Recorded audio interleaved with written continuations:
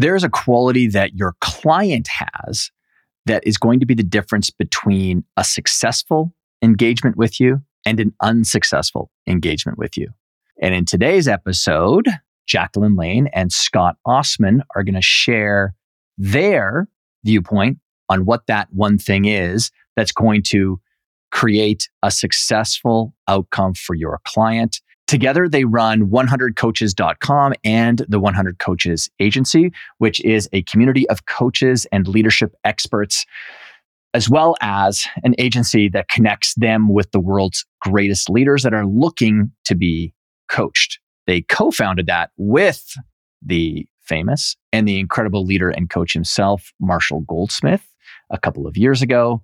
And I'm excited to dive into the one thing that will help you set up more powerful engagements with your clients. The good thing is it's a little bit more about them than it is about you. However, as you'll hear in the conversation, it's important that you embrace this as well to constantly level up your skills, qualities, and of course, successful attributes for your career. Welcome to the UpCoach podcast for modern coaches and creators with your host, Todd Herman. In 20 minutes or less, our goal is to share one big idea that will transform your coaching and your business. So let's get into today's episode.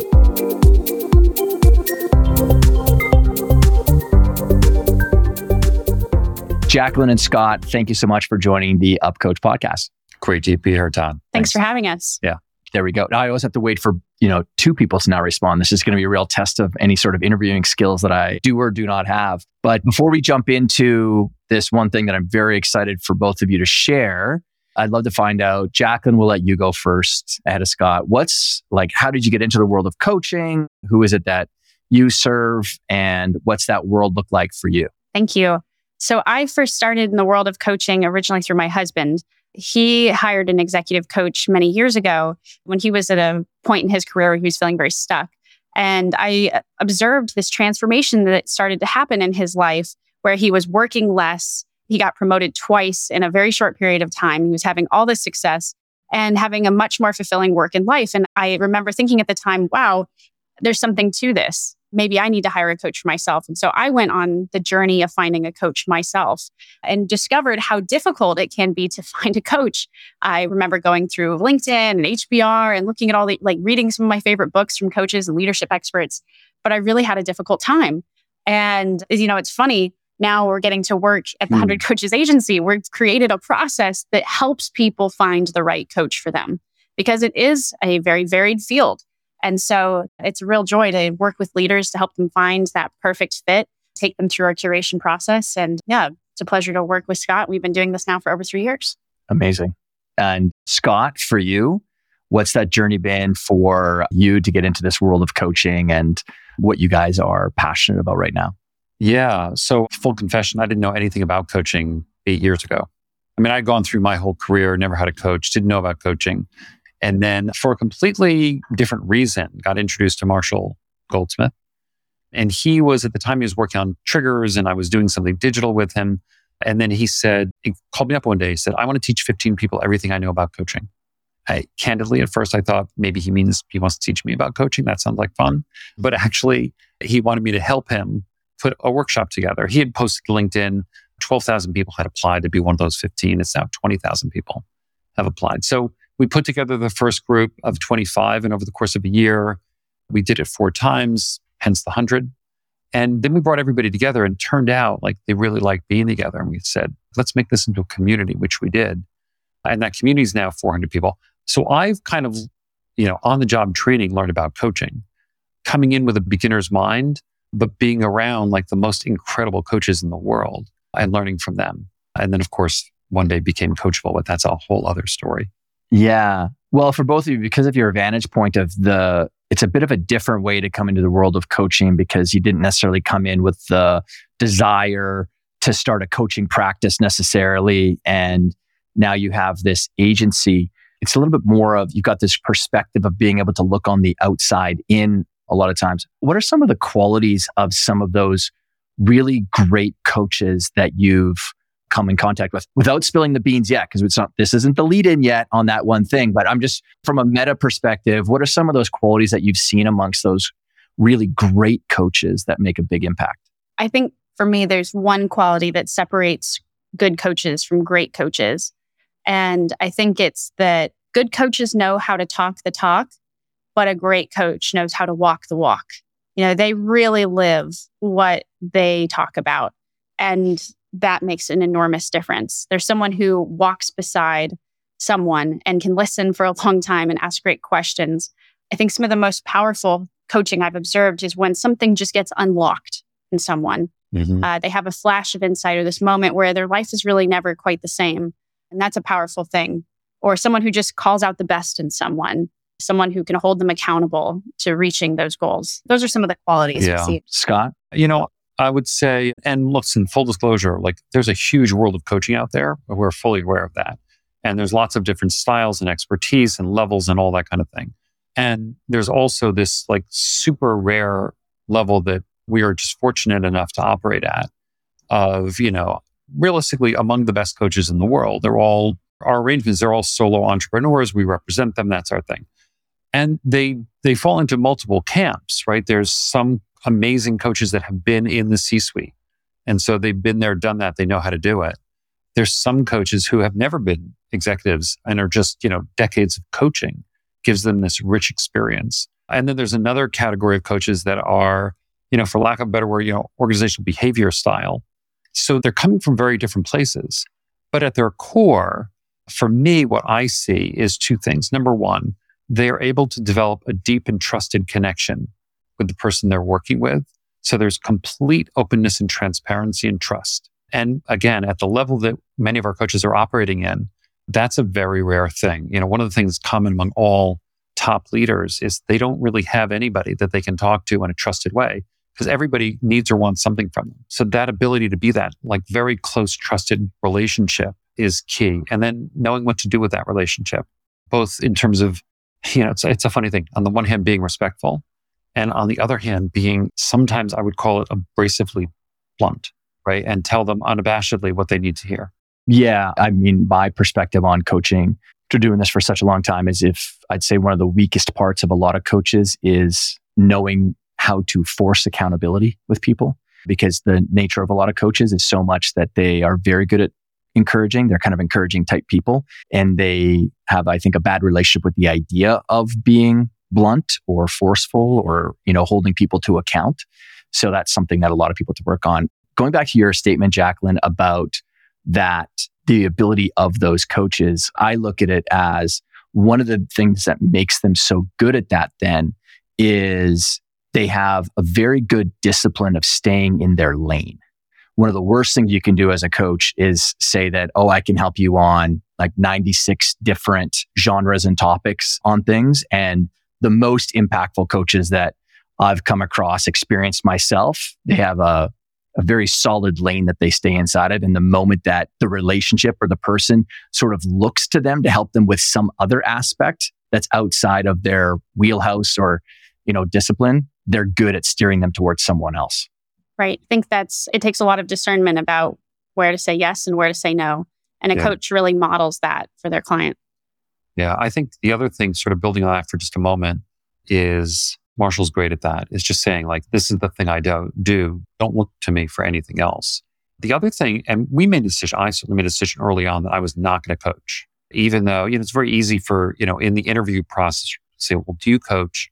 But I don't want to put myself in the way of it. And one of the things that my heart really goes out to with coaches is you have to be not just willing, but embracing of being fired, which is a little counterintuitive for people. So if you're afraid of being fired as a coach, then you're not going to say the things that might get you fired, which are probably some of the things that the person you're coaching really needs to hear. Knowing that a relationship will run its course.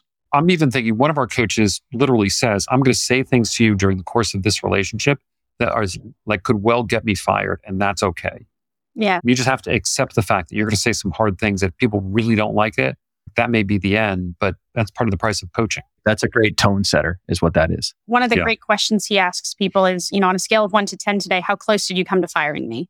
How hard did I push you today? Right. And I love that question because if someone says, it's 4, he said he was surprised the first 10 times he asked that question how many times people said, 4, you didn't really push me that hard. Yeah. But the funny thing is most coaches think that if they even say something slightly negative, that it's being received in a really impactful way.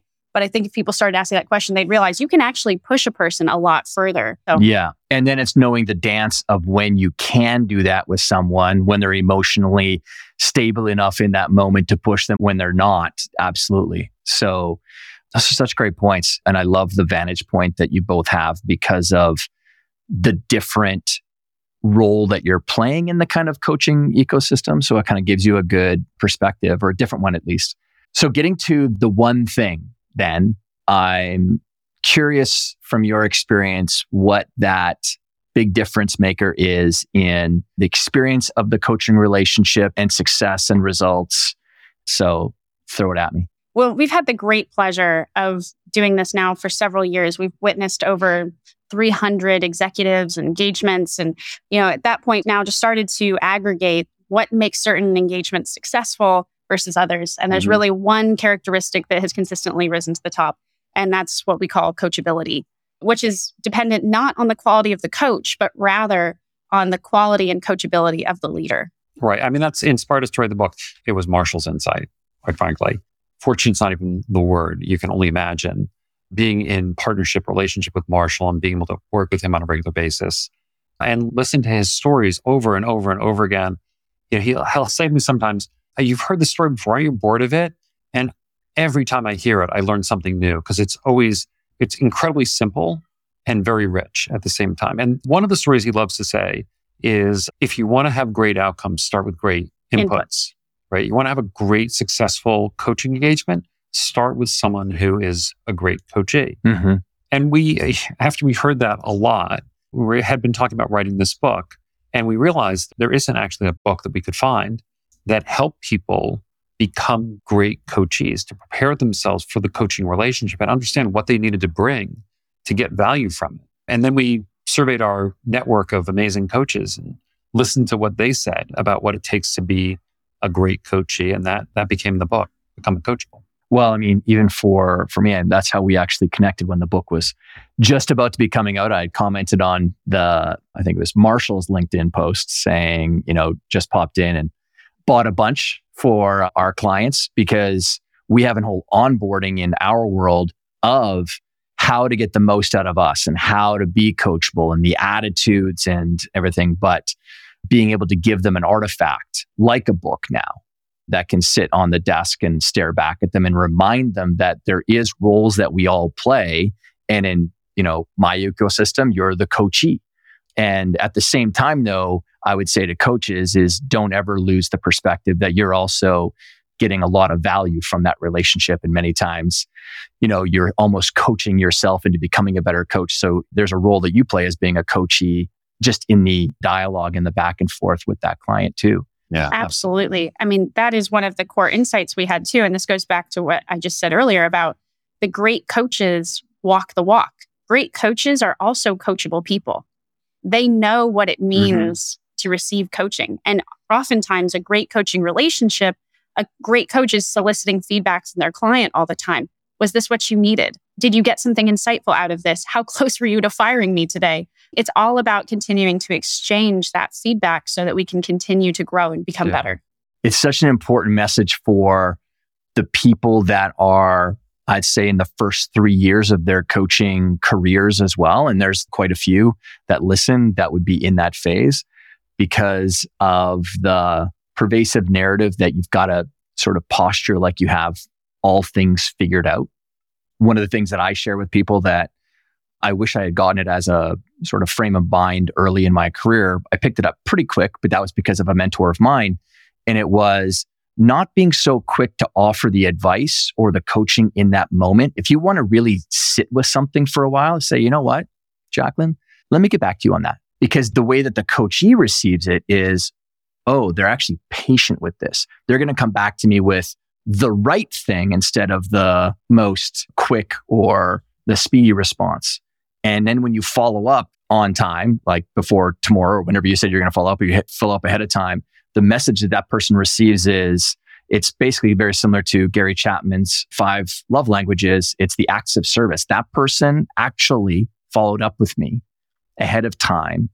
And the idea that a lot of people take away from that is that that person was thinking about me when I wasn't even around. I wasn't on the synchronous, video Zoom call or whatever. So the agency is about 3 years old now, and it's amazing. But the community is over 7.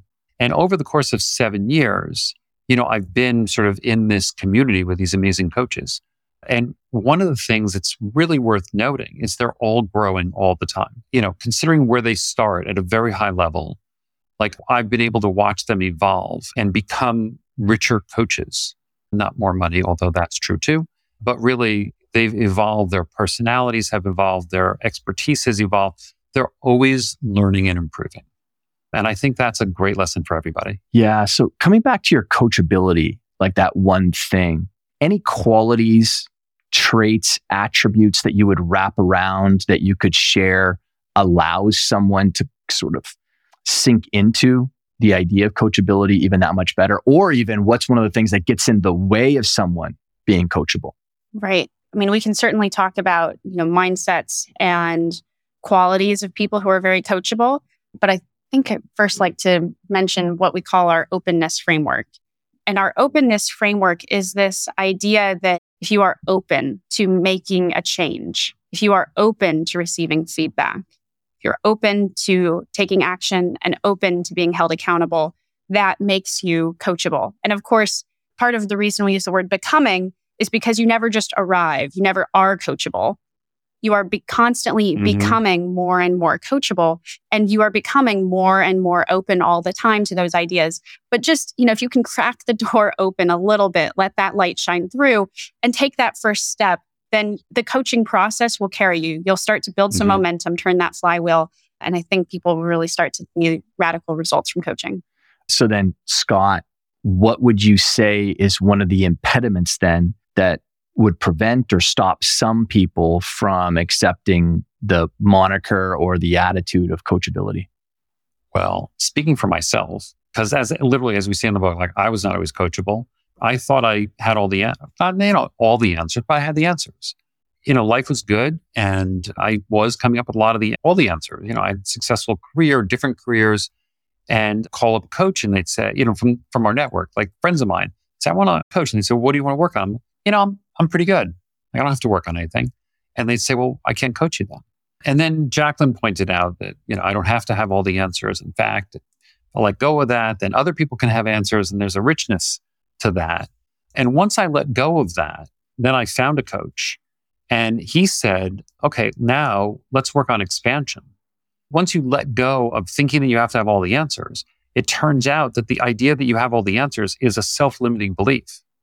And if you are open to other people having answers, and now there's a whole world of growth that comes out. So as I said, speaking for myself, one of the great limitations of being coachable is thinking that you know it all. So would you say that an easy label to put around that is the ego of someone getting in the way? I wouldn't say that. I mean, I don't think I had a big ego, but yeah, I would. Yeah. Ego is a huge impediment to coaching. If you can't open up and let a coach in and say, look, the first thing in the openness framework is open to change, right? And if you think you know it all, then you don't need to change. Yeah. So a question for you then, if in the past you had approached other coaches and you said, hey, I want to get coached, that would tell me that you've got some desire to want to improve. And then when that person says, okay, well, what do you want to get coached on? And you're like, I don't know, things are pretty good. Like when you went back to another coach, did you have a different answer the next time? Or was it that you said, I just have a desire to want to expand. Like, I don't know what that is yet. I just want to expand. Like, how did that work for you then? Either a special case or a rare case. I just wanted to see what coaching was about. I don't know that I really wanted to be coached. I wanted to experience coaching. But you can't experience coaching unless you're ready to be coached.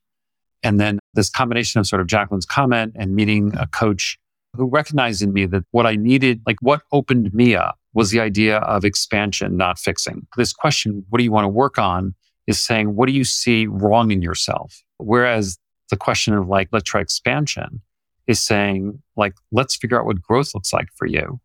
And for me, that was just a great unlock. I love that you just broke it down into that part.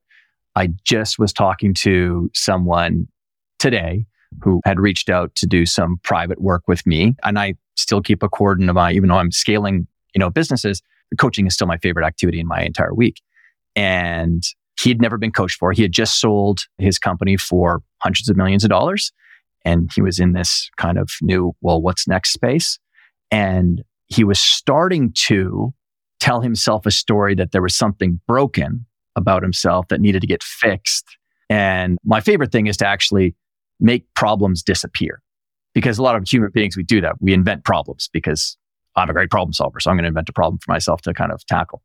And I was like, no, you're not that. It's more what's next, which is kind of the expansion thing, the exploration side of things too. So before we wrap up, Jacquelyn, last word.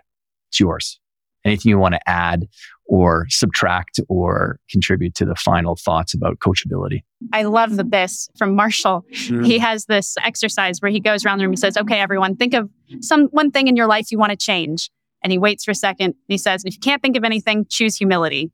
Yeah. And I think I think that's just a great insight. When in doubt, choose humility. That's great. Well, thank you so much, both of you, for joining us and dropping some little wisdom bombs from your perspective. And again, up to this point, I've only ever brought in people who strictly do coaching with people. So to bring in you two who run an agency and you have a perspective that allows you to see world-class people doing their thing. And then, of course, writing the book, Becoming Coachable, which are your insights from, the 7+ years of being around Marshall and Marshall Goldsmith. For anyone who never heard us share his last name, if you're not already familiar with Marshall, it's been a treat. So thank you so much. Thank you so much, Todd. What a great conversation. It's been a real pleasure, yeah. Thanks. And before you go too, I want to give you the chance. What's the place that people can go to learn more about you and the work that you two are up to? Absolutely. So we have a website, becomingcoachable.com, where you can learn more about our book, Becoming Coachable, and it has a link to Amazon. If you're interested in picking up a copy, we're currently running a 99-cent promo on the ebook. But that's going to end in a matter of days. So you'll cut that. Probably want to cut that out. That's fine. They can grab the full price. Oh, now. You can also, obviously, the 100 Coaches agency, either 100 Coaches, 100coaches.com, or agency.100coaches.com. A great place to find us, 100 Coaches Agency. And we're both on LinkedIn. I write a newsletter. She's going to be writing a newsletter. Good stuff. We'll have links to both of you on LinkedIn and the website and the book. So once again, thanks so much for joining and appreciate the convo. Yeah, it's great. Thank you, Todd. Thanks a lot. Thanks for listening to the UpCoach podcast with your host, Todd Herman. I hope you got a lot of value from today's episode. And if you haven't already, subscribe to the podcast so you get notified when we drop our next episode every week. Just type in the UpCoach podcast in the search and click the subscribe button on your favorite listening platform.